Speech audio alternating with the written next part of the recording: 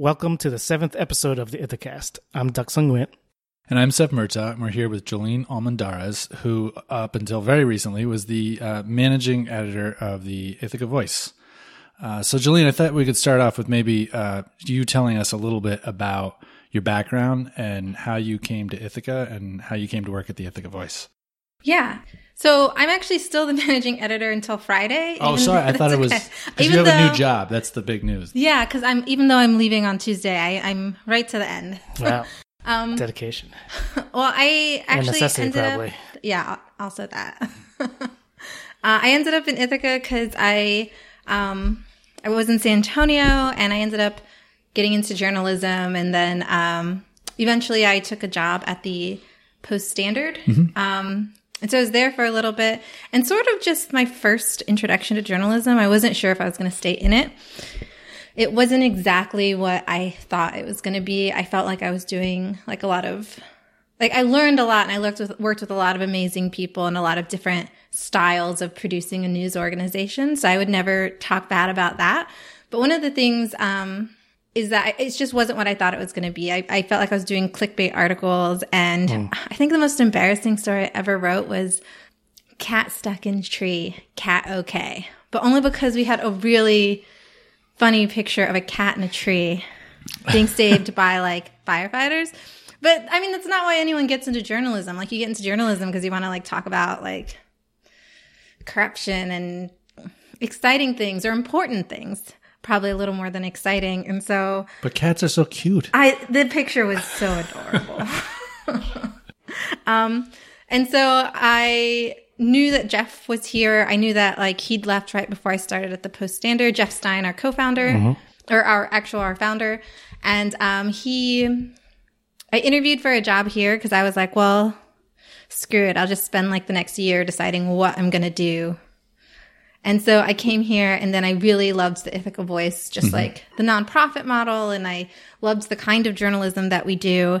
And then I decided to stay, and then I got like reinvigorated about journalism and like telling stories and writing. And now I'm really like, I know I want to like keep doing it. So it's kind of really exciting. And that's how I ended up in Ithaca. Were you the first reporter after Jeff that was hired? Yeah. So when I got to the Ithaca Voice, it was Jeff. And then he got a co-founder, Mike Blaney, and Mike did business and Jeff did the news. And then I was hired. They started in June of 2014, and then I was hired I started in May of 2015. So, it must have been running on a shoestring budget at first. I mean, what were some of the challenges of launching the Voice and growing the Voice? Launching and growing. So I think one of the huge challenges in doing nonprofit news on or any kind of news on like a small staff is that there's way more stories than you can ever do. Mm-hmm. So even if you walked into the office right now, the Ithaca Voice office, I have a giant Post-it note on the board, and I have like 100 stories on there. Right. And some of them are crossed off, I would like to say, but a lot of them I never got to it. Mm-hmm. And that's probably the hardest thing, is figuring out how to prioritize news and how to prioritize not just your news values, but also the needs of the reader, which can be really different sometimes. So I know like the reader really wants to know like why there's a crash on a particular road. I might not be super excited about writing that story, but it's so important to people in the community, like really want to know. We get emails about these things and Facebook messages, and sort of pairing that with other important things happening in the community or people who have other interesting stories to tell. So it's balancing the daily stuff with the stories of substance is really difficult to do when there's only two people writing the news. Do you find that the daily stories, the stories about the crash or crime stories, do they tend to get more traffic than the stories that are maybe about City Hall or 100%? So we look at our analytics because we do our week in review to see what people were reading. Mm-hmm. And something that took 20 minutes to write that's interesting, that's worth knowing about. For instance, this morning there was a minor fire at Ithaca Bakery. Right. Everybody wanted to know what happened. And we were actually a little late on it because somebody who works there let us know exactly what happened. And it was so minor that that I actually said, no, I'm not going to write about that. But then like the questions kept coming in. Everyone loves the Ithaca Bakery, and like everyone drives by there. Like people really wanted to know, like, is everybody okay? Is it still open? Can we eat there? Like, is it going to be closed? And so like, yeah, so yeah, we got to write that story. And so a story like that might just literally be our most read story by the end of the week. And it was something that Kelsey actually wrote it up, and she did it just pretty quickly. And then a story that's like, I'm out on election night and I'm talking to different viewing parties about how they're feeling about candidates. And I'm spending like hours out there taking photos, talking to people, trying to think of an interesting way and a dynamic way to tell a story. And then that got hardly any views. Right. So, but it's still interesting. It's still important. And so that's how I think we're different from other media places, is knowing like, as I'm there, like we can see trends. We know those stories don't do well, but we still know that those stories are really, really important to tell. So it's a huge balancing act. So a big part of the reason why The Voice exists is because there's a vacuum in local news. The Ithaca Journal has been kind of struggling for years, and I know that there have been layoffs, and they're not covering meetings to the same degree that they did. So it really is, I think, a vacuum that the Ithaca Voice kind of stepped in to fill it. So what are some of the challenges of producing, local media and covering local stories? Because as I'm sure it's something that every city in the country is dealing with. That people, as clearly as you said, like there is a real demand to know what's happening in your community. These stories are really highly trafficked, so people want to know. How do you think cities should adapt to this new world where, the big newspapers, the Gannett, the big corporations are kind of shrinking? And the only thing shrinking at Gannett is the number of staff. Like Gannett, so here's a really perfect example. In San Antonio, where I'm from, the Express News had layoffs. I think, I'm going off the top of my head, but I think it was like 14 people in the newsroom were laid off. And that earlier in the year, they reported record profits. So it's not that the money isn't there in some cases for large media organizations, it's that they're choosing not to invest it in communities. And so how can cities adapt? The number one thing you can do is you have to get a newspaper subscription and donate. It's so essential. That's the only thing you can do, because it's the only way you can make it work. We're basically in a culture where there's free news and all the news is free, or all the news is not being reported. And so that's I feel like I'm just going to say that like 100 times in a row, but, and not doing it has consequences. So for instance, by the time this is on air, I'm sure it'll be a little more public, but Nick Reynolds from the Ithaca Times, he's leaving for a job that offered him a decent paycheck, which he's not actually, it's not that great right now. So he's leaving for that reason. And, I'm leaving, but I'm leaving for a different reason. But, we have another, Olivia Covert is leaving. Kelsey O'Connor is going to stay at The Voice, but, she's leaving in a year. Like as soon as her boyfriend gets his PhD, she's just going to go to a bigger market where she can like get paid on time and have health insurance. So that just means less people in the community to report the stories you really care about. And I think it's hard for people to think of that concept of like stories I care about. What does that mean? Because they're not actually stories. They're issues you care about. They're the things happening to your friend or your mom, or they're the really, really good news that you get during the day. Like someone who wins like a really cool award and you think it deserves to be recognized by the paper. But it's also stuff like something horrible happened to your friend and you really want to bring light to the issues surrounding that. Or there's something happening in your neighborhood, that your sidewalk has been messed up for 3 years. These are all things that we report about. And so when I say stories that people care about, I'm saying like issues people care about.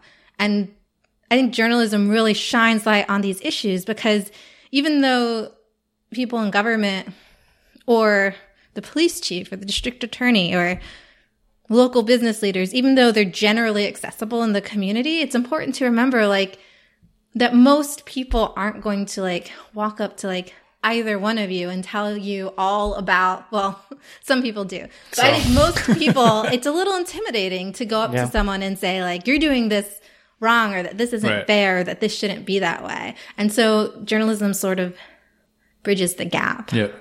For sure. I mean, there was some recent research about how public spending suffers when local media doesn't exist or fails.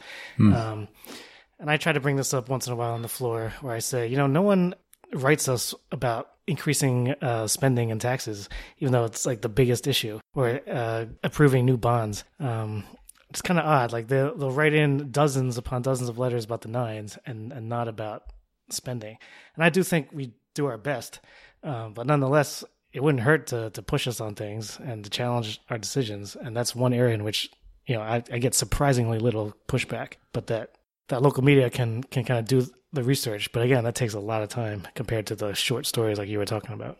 And it is kind of nerve-wracking to me that we have so many good people leaving in a short period of time. Yeah. Because, I think, you've been doing great work at The Voice. I know that Ithaca Times has been doing great work. And the Ithaca Times in the past, like, since Nick started there, he's done a great job. Just produced incredible work.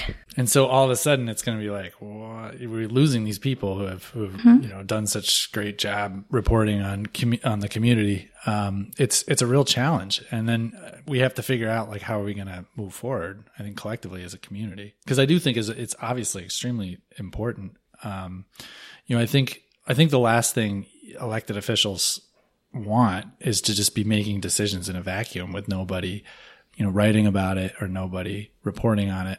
It makes me nervous sometimes, like Duck was saying, that sometimes you'll be dealing with some pretty weighty decisions that aren't necessarily like the sexiest thing in the world, like the rebuild of our water treatment plant, which was like $36 million, right? And then we'll get a lot more comments or a lot more people upset about, a bike lane that's taking away some parking on a street.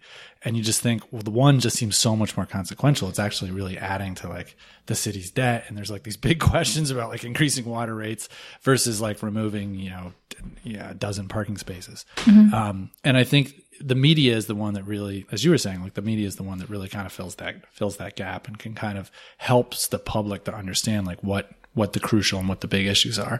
Well, and not just that, I also feel like another reason it's crumbling, like there are some other, it's not just the state of journalism and trying to figure out how to make journalism sustainable. That's not the only reason people are leaving. I think another issue for me that I really thought about in leaving was that even if I made twice as much money as I make right now, I will never be able to afford to buy a house in the city of Ithaca. Right. Like if I made twice as much money, I still can't afford it. I don't even think I could afford to rent a nice house if I made twice as much money.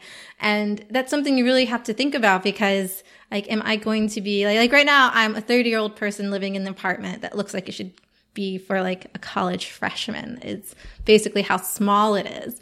But with just the bad wages and the high cost of living just to exist here, I mean, it really, really feels impossible. And that's not just for journalists. That's for anyone who's wanting to pursue a career that's not going to make them wealthy. Right, exactly. Yeah.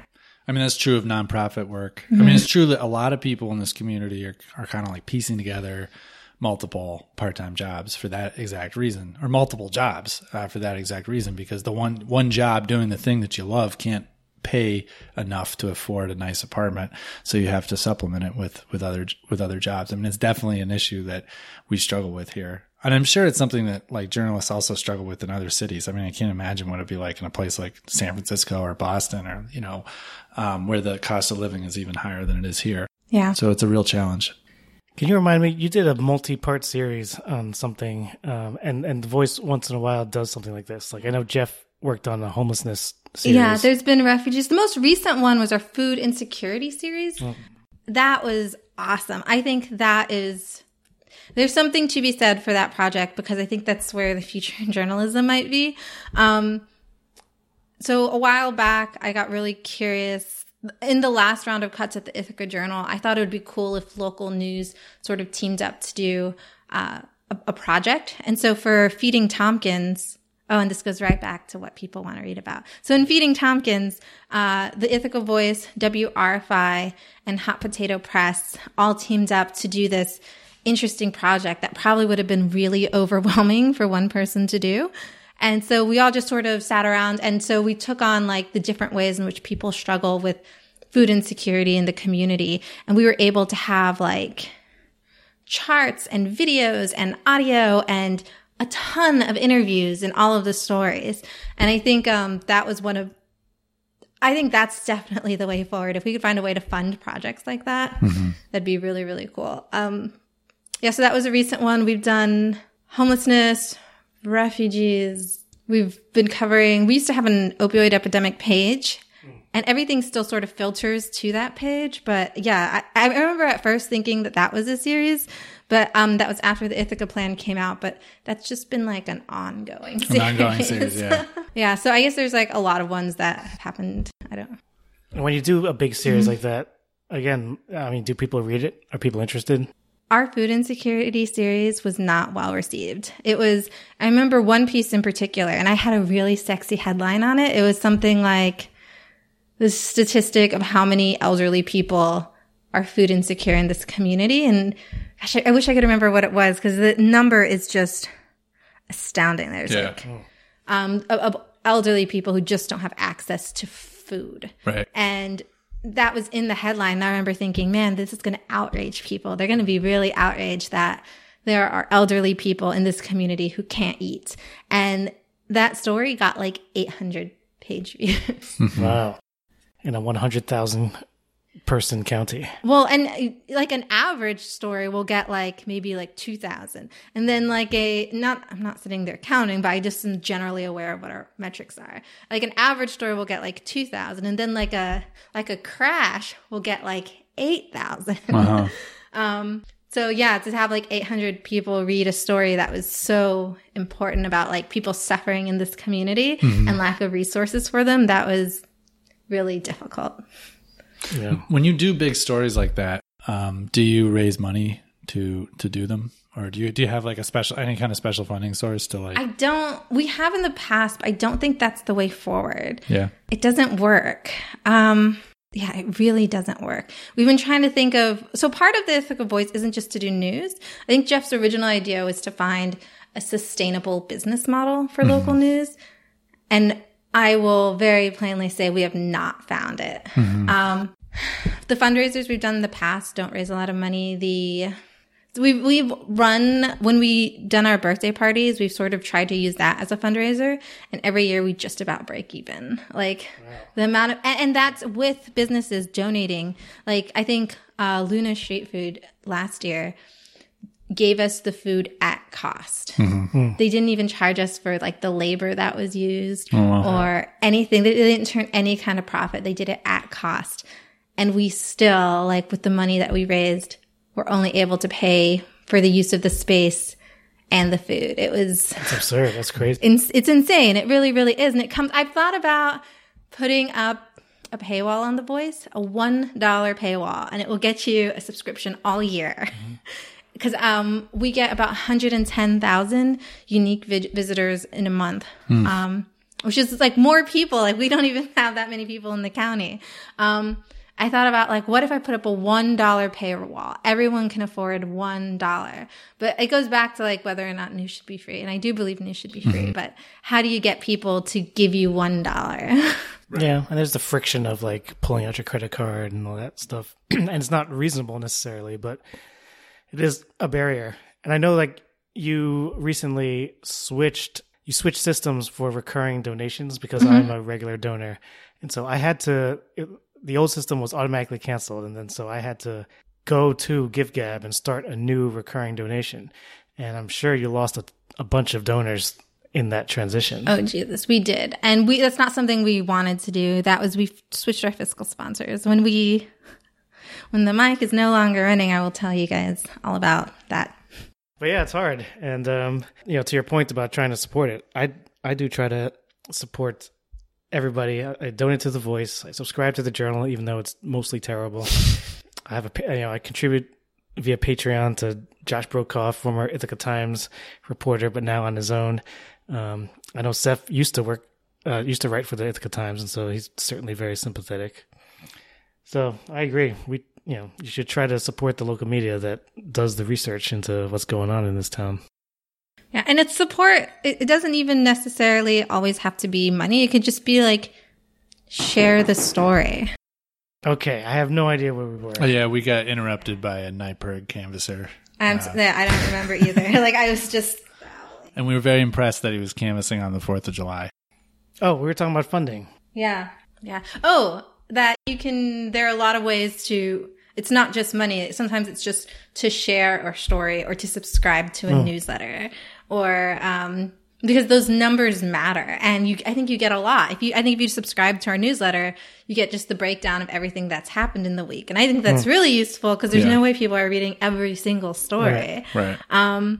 But then on the flip side, like just by reading the news, we may be able to get a salesperson to put a sponsor on that newsletter. So it's not just money; it's also reading, it's sharing, it's signing up for the newsletter, it's coming to some of the panels we do from time to time to hear what we've got going on so we can have a showing that people are really reading these stories. So what is the breakdown? Like, do most of your visits come via social media versus like visiting the webpage directly versus newsletter? So we've actually got a large number of people who get to the website sort of on its own, but Facebook is unfortunately so essential. I don't know a single media person who loves Facebook. Right. We get a whole lot from Facebook. We don't get a huge amount of views from Twitter. And I think our Instagram, it's hard to measure that because you can't put links, but we've gotten a lot more followers lately. So yeah, so we rely on Facebook, and Facebook is a business. And basically, if you're signed up to follow The Voice, you're probably not seeing our stories because Facebook wants to charge businesses and companies to boost our posts. Right. So they're saying, oh, well, you've got whatever, 30,000 followers. Well, we're going to only let 2,000 of those people see what you're sharing because we want you to pay to boost or buy an advertisement instead of sharing a post. So I think every journalist in the world kind of hates Facebook. Because, I mean, if you would just let these things happen organically, I just wonder how the news cycle would be different. Like, would people keep following The Voice? Would they share our stories more? Would they read our stories more? Like, if you could just, like, let the process happen. I hate Facebook.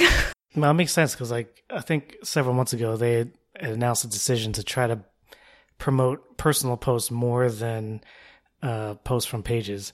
And so that probably affects your readership quite a bit. I mean, I have that frustration because we both have these political pages. That's where we try to share information directly to people. But again, unless you boost, no one sees them. I mean, you can see the numbers where the number of people that it's even shown to, never mind click through to whatever you're actually linking to, is really small out of your follower count. Yeah.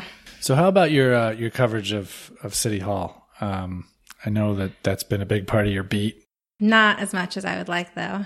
Yeah, so I've been the managing editor. I always say like 70% of my job is reporting and about 30% of the job is administrative things. And I was trying to write, as I'm leaving, like a page for the incoming managing editor, Kelsey O'Connor, like what those administrative things are. And I'm really not sure. But I know it's something like, I know on Thursdays and Fridays, that's when I do a lot of the admin stuff. On those days, I don't even get started on a story. It'll be like 1 or 2 o'clock. And I'm like, wow, I've just responded to these essential emails and called these people back about whatever it is they need. So yeah, I guess it sort of comes down to resources of like, we've sort of become like known for our crime and courts coverage because literally nobody is covering criminal justice in the community. And mixing that with City Hall. Yeah. I wish I had more time to be there actually. Yeah, on that point, I mean, there's a recent rape case, involving Lot 10 that I saw no coverage of anywhere other than The Voice. Yeah. And it was completely news to me. The conversation online ended up extending past the person who... there was a lot of commentary online. And so had you not covered this, nobody would have talked about this at all. And there was pretty serious issues. Very serious issues. Yeah, we read some of that too. The Me Too movement it's difficult. It's so empowering, especially like as a woman, I think it's empowering, but I also think it should be empowering for everybody. But it raises some interesting questions like how long do we punish people? Like how long are we allowed to punish people? Like we support what's the ban the box, right? So we support that. We support, like, if it's someone's committed a crime that has nothing to do with the job that they're applying for, not asking about it. But then, like how long do we punish people for the crimes that they commit? Has been really interesting. Are we allowed to? I think in the past, as journalists, we probably would have been really focused on the issue of libel, like basically just posting accusations against people. I mean, how do we think about those issues? Like, people deserve a fair trial, but people who've been sexually assaulted or raped or mistreated in other ways, I mean, they deserve a voice too. And for so long, they haven't had one. So those are really interesting issues. And I thought the Lot 10 issue was also very complex. I mean, it did spark a lot of commentary, I saw. Yeah. Yeah. Oh, but the coverage of City Hall. What particular? What do you mean? The Voice has done some great work on planning and economic development. You know, Brian Crandall is incredible. You know, his blog that sort of, he transitioned from the blog. Oh, he's still doing the blog, right? But then he also writes for The Voice. And then I just think over the years, just thinking back about some of the coverage, there was some big stories about things that are going on. I mean, I know that you've done some of those stories. I mean, do you have any, I don't know, but have you had any particular frustrations or challenges dealing with the city or? Oh, the city. I mean, I'm interested in hearing that from a journalist perspective, you know, as a member of the Common Council. So first, I think everyone on Common Council is really accessible, which is nice. Like, I can like call or text somebody. And sometimes it has nothing to do with like an issue. It's just like a general question, like, how does this work? So that's really nice.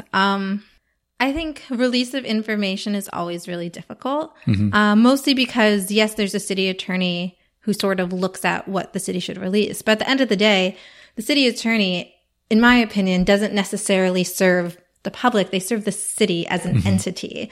So, and the way, I guess this is an awful way to think about it, the way the law works isn't necessarily to uphold the law. It is to serve your client.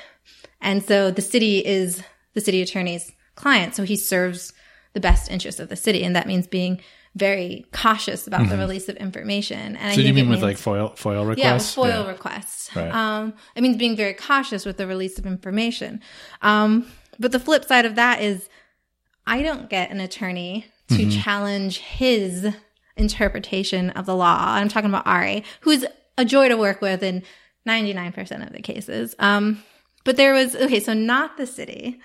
There was some other entity that literally told me that they thought that what I was asking for could be public, but that if I wanted it, I would have to like sue them. And it was kind of said with a chuckle because they know I don't have the money to sue them. So, and I think those conversations happen behind closed doors a lot.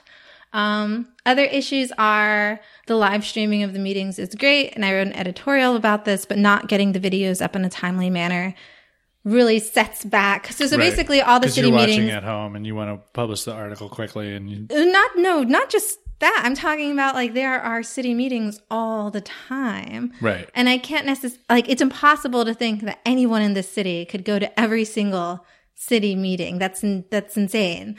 But what I can do is, and also with other events happening, like I might have something else to do that evening or just not the staff who can go. And so it'd be great if we can like see the meetings in a timely fashion. I think that would greatly increase the amount of journalism that happens because then you could go during your lunch hour and like run the meeting and like listen to what's happening. Yeah. That would be really, really helpful. Do you find that there's a benefit to actually seeing the meeting in person, or is it fine just to like watch it on the live stream? Do you feel like do you gain anything from physically being there in the room? I think it depends on the meeting. Yeah. I've often wondered about that because I was curious too. Yeah. Because like I wondered why if you could just watch the live stream, like why would anyone ever go to the meeting? Right. Like we can just watch it. But then there's some nights where we have like really big topics, like the Nines designation is kind of like that, where I almost think that it would be good just to be there, just to kind of see the whole environment, and just see everything. Because the cameras won't pick up how packed City Hall is. Yeah, or just like what people in the audience are doing. Are they rolling their eyes? Are they fidgeting? Like those kinds of things are actually can kind of inform the story. And just to clarify, I mean, I kind of share Jolene's frustrations on this too. So we have live streaming, but it can take days, weeks, sometimes months to get the archived version of that video online. Right. And so if you missed a live stream, it may be a long time before the video actually goes up online again so that you can watch it later. I share that frustration. We have a new information person who I hope will get on this faster. I have my own desire for this, which is to stream them on YouTube and Facebook, and that those platforms automatically archive them as soon as the live stream is over, so no one has to do any work. There's a little bit of concern about real-time commentary and making it too accessible to people who are haters and could leave mean comments. I think it's kind of an absurd concern.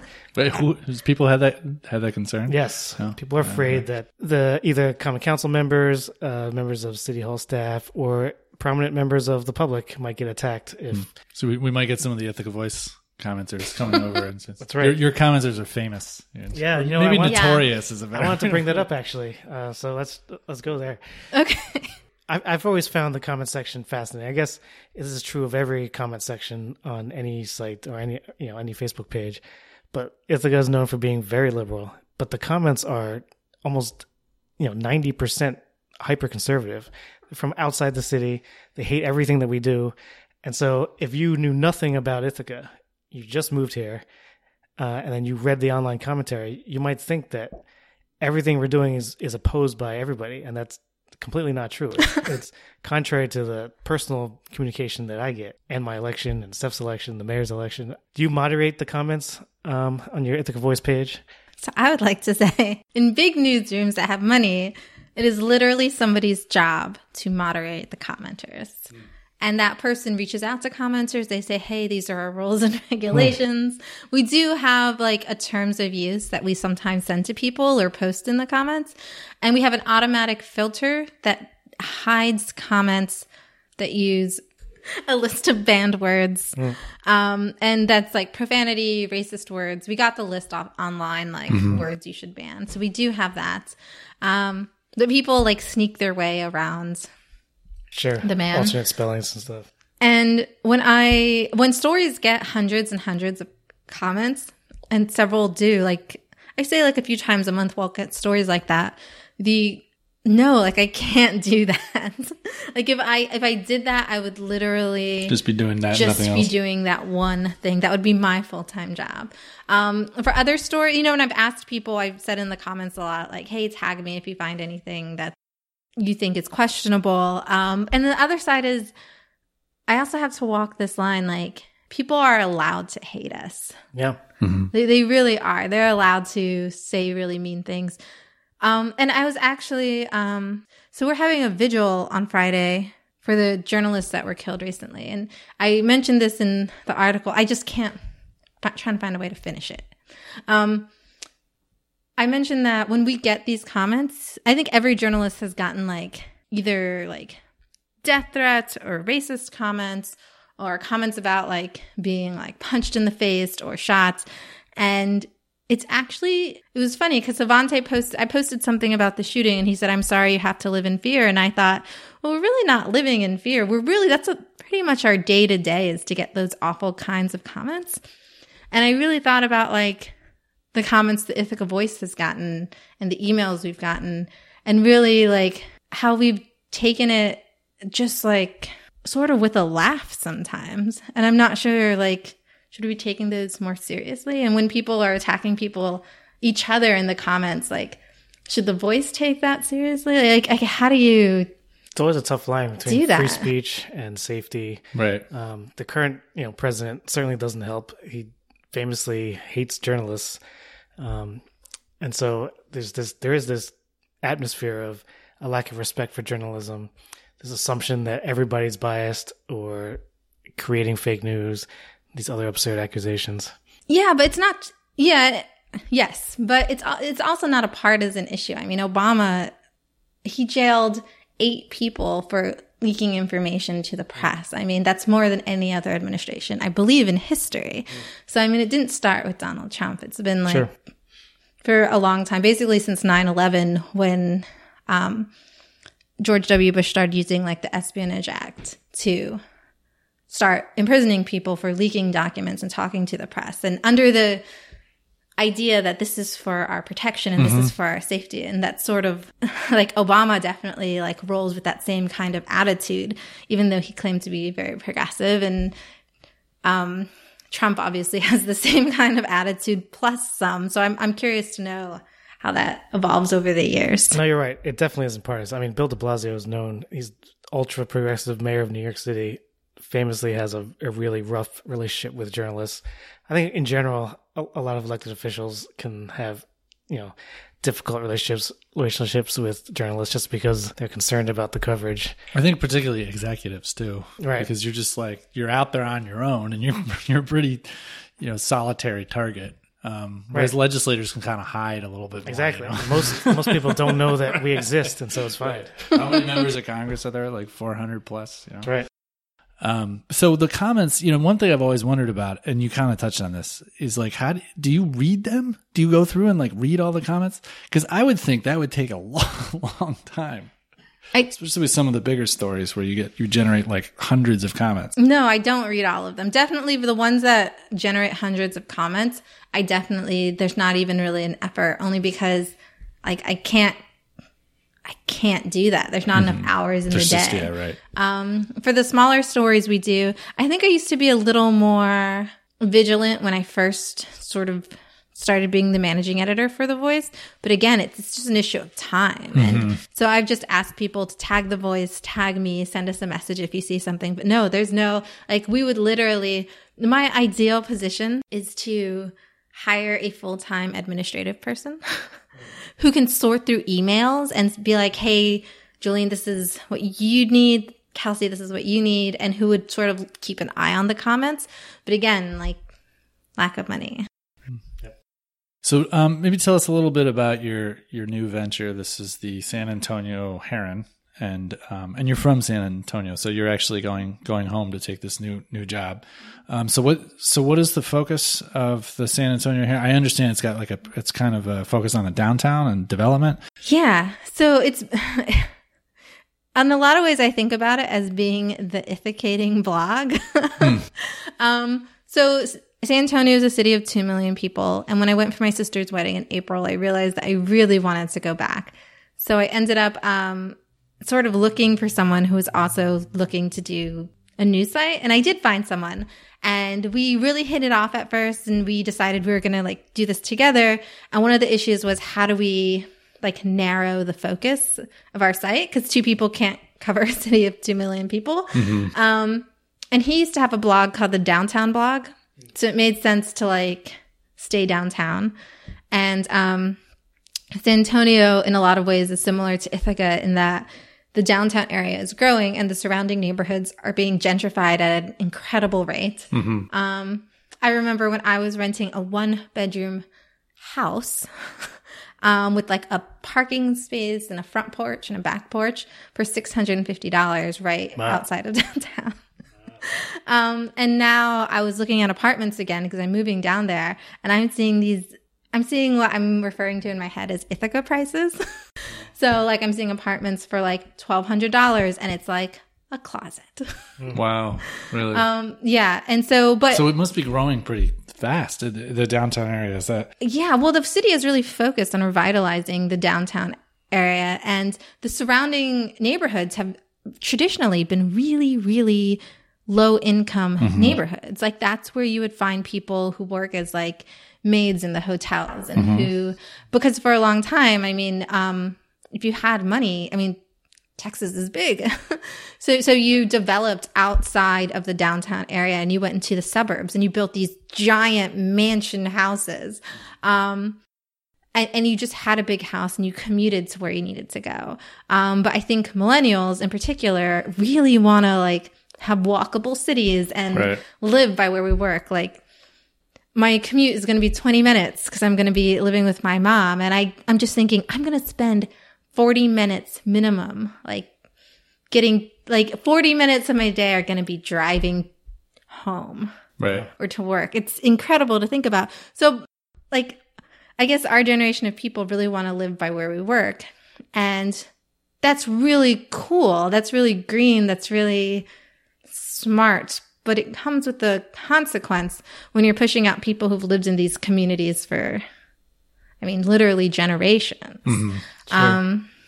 Well, so I've always argued, and the mayor makes this argument too, is that with this higher demand for downtown housing, there's not been a consequent increase in supply. So is San Antonio facing kind of the same thing that Ithaca is, where, at least in my view and Brian Crandall's view, we are not even close to meeting the surge in demand for new housing? No, I don't think that's it. I think it's a little different. I think it's about San Antonio is so big that each neighborhood has its own feel. So like the near west side feels a certain way. It's its own community. Like Southtown has its own like really specific vibe and community.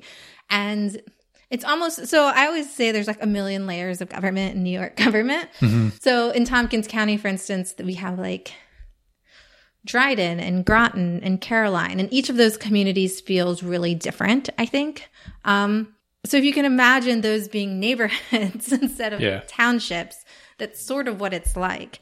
And so all of these places have really unique communities, and there is more housing on the outskirts of San Antonio or in the more suburban areas, but people can't afford cars. And the buses out there, I used to, when I lived in the suburbs and I didn't have a car, spend an hour and a half and 3 buses getting to college. Mm-hmm. And so these people who work in hotels and in the restaurant industry, which restaurants close at like midnight, right? How are you going to catch a bus at 1 a.m? It's really creating a lot of issues. It's really pushing people out of their communities.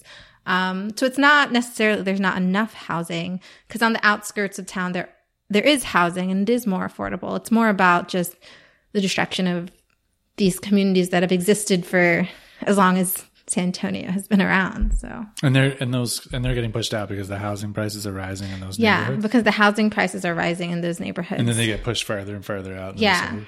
Is there a lack of affordable housing like closer to places? There is a lack of affordable housing downtown as well.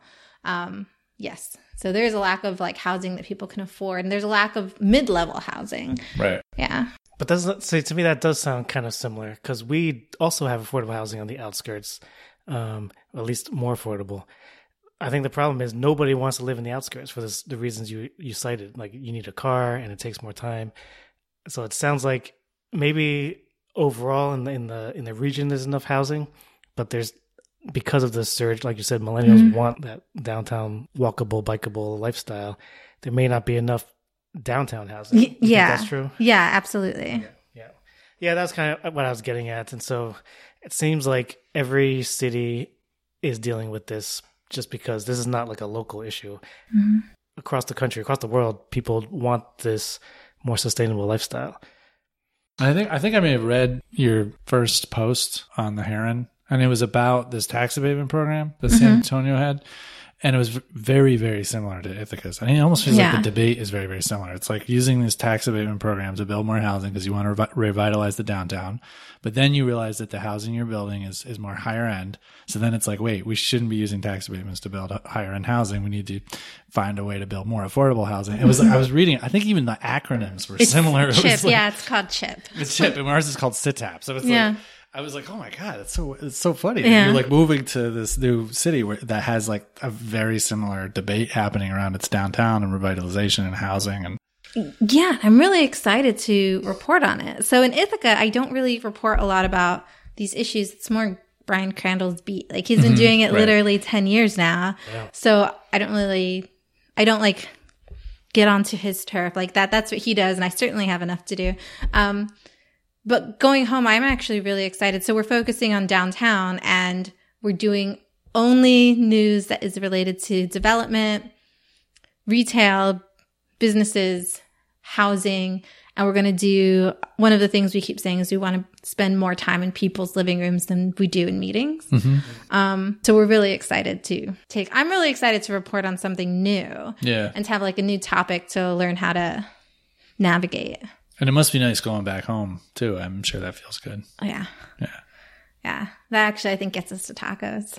Right. Yeah. Well, yes. So what do you like about Ithaca that you will miss in San Antonio, and vice versa? Yeah, I was just talking about this. Tacos being one of them. Okay. So what I'm going to miss from Ithaca are, I'm going to miss the gorges. I'm going to miss the hikes. I'm going to miss the dog park like crazy. And I'm going to miss the people. I mean, I think you choose to live in Ithaca because there's people with your ideology. And going back to San Antonio, I was reminded recently that I'm moving literally into like Trump country. I'm moving into a very red state. Yes, I'm gonna miss the progressive minds. I'm gonna miss these like new, like this lack of fear of trying new things, like the Ithaca plan or the LEAD program or affordable housing issues.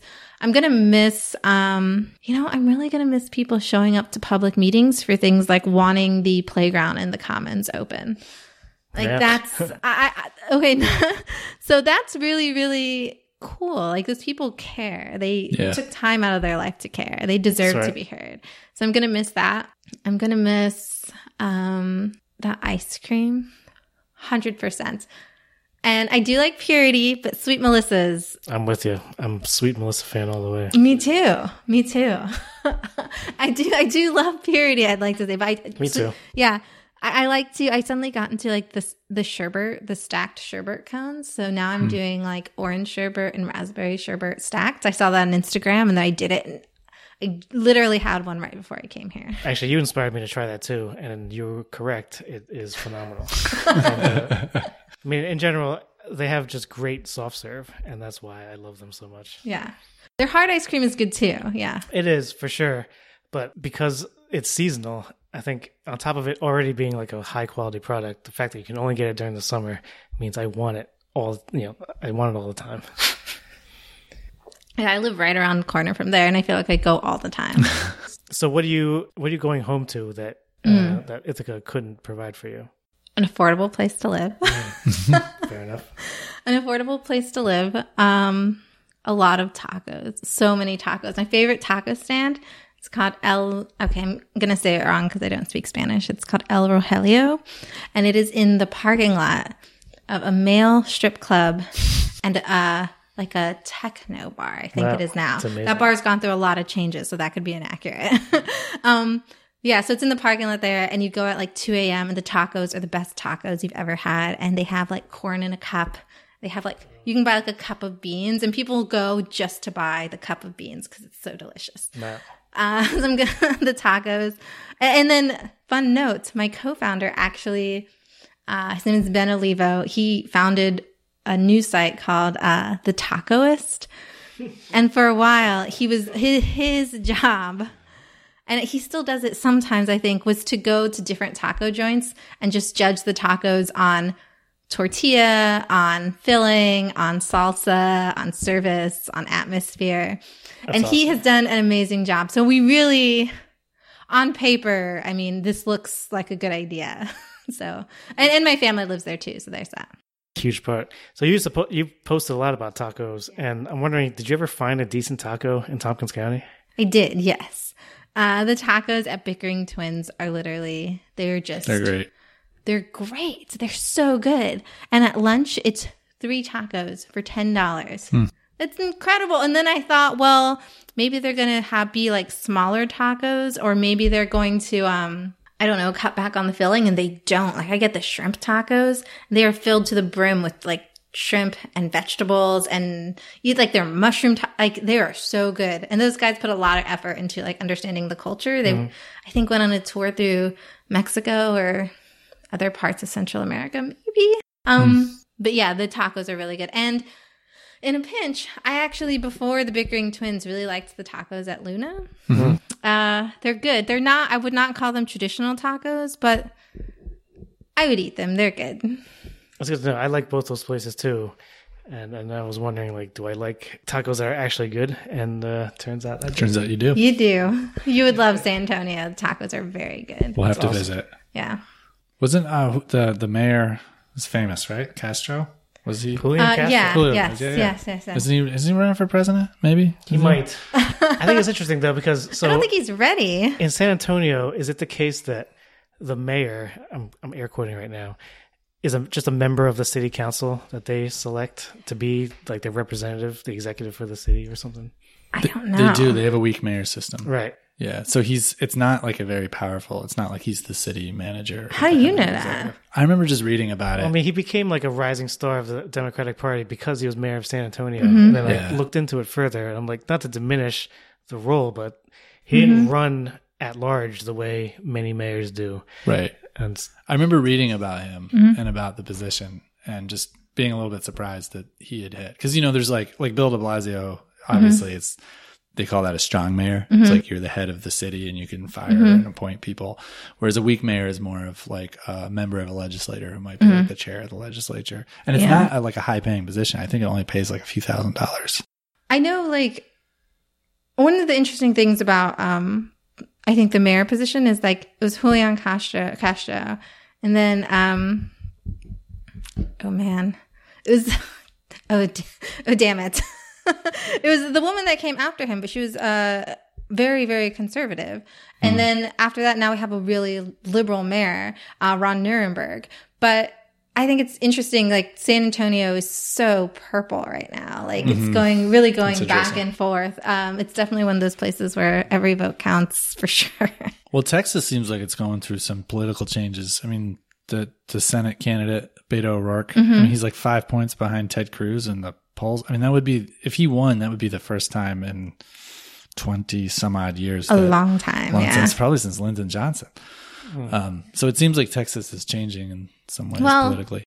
I think on paper it might look that way, but in practice, being in Texas, it still felt like being in Texas. I mean, people are conservative in ways that would horrify Ithacans. like my sister, she's very, she's extremely Catholic and extremely conservative, and she's like, and she's 7 years younger than me. So she's one of those really like right-wing, up-and-coming, very active conservatives. And that community is really, really strong in San Antonio. I mean, it makes for interesting news and interesting conversations. I bet. And in practice, but I think in practice it's, I think in practice it's very, very interesting to see what happens to communities that are constantly going through leadership changes and philosophies like that. So, yeah, that's interesting to think about, because like Ithaca, I mean, there's slight gradations in change. I mean, we had a mayor who a few tenures ago was an independent, but I think he had actually been registered Republican. But if you looked at him and you looked at Carolyn Peterson, our last mayor, and you looked at Savante Martin, I mean, there's not a huge amount of difference between them. But then if you look at a place like Texas, obviously there's going to be a huge difference between. And it is interesting to think about what that must be like to actually have like a real shift in ideology between one mayoral administration and then another. It's interesting. Especially because most cities, even in red states, are generally pretty progressive leaning. And so I don't think there are a whole ton of cities where it is so purple. Yeah. Yeah. So, I mean, San Antonio is going to be a really interesting adventure. But again, what I'm really going to miss just like the Ithaca Festival, which has to be the best thing in the world. And like the Ithaca Festival Parade, which is... Yeah, it's awesome. Yeah. Talk about something that manifests Ithaca culture. Half the community marches in the parade. Yeah. Right. It's really true. I marched in it this year with Giac, and I was just like, everybody is here. Like everybody I know is in the parade. Like, and then you march in it, and you're like, wow, there's actually people watching it. So yeah. like waiting in the rain for more than an hour. In the rain. It amazed me. There's totally these people. I was like raining, and there's all these people lining the street to watch the parade. I'm really going to miss that. Well, we're going to miss you. I think, I encountered a lot of resistance to the idea of someone who has only lived the community less than a decade becoming like a leader on Common Council. I think you're a phenomenal example of someone who has lived here only, again, air quoting, several years, but has made such a huge impact on, reporting the news, making information accessible to everybody, and contributing to the community in a huge way. So for obvious reasons, because I too am a transplant, I push back on this idea that if you weren't born here, you don't get a say in what happens. And put me aside, I think you're a wonderful example of that.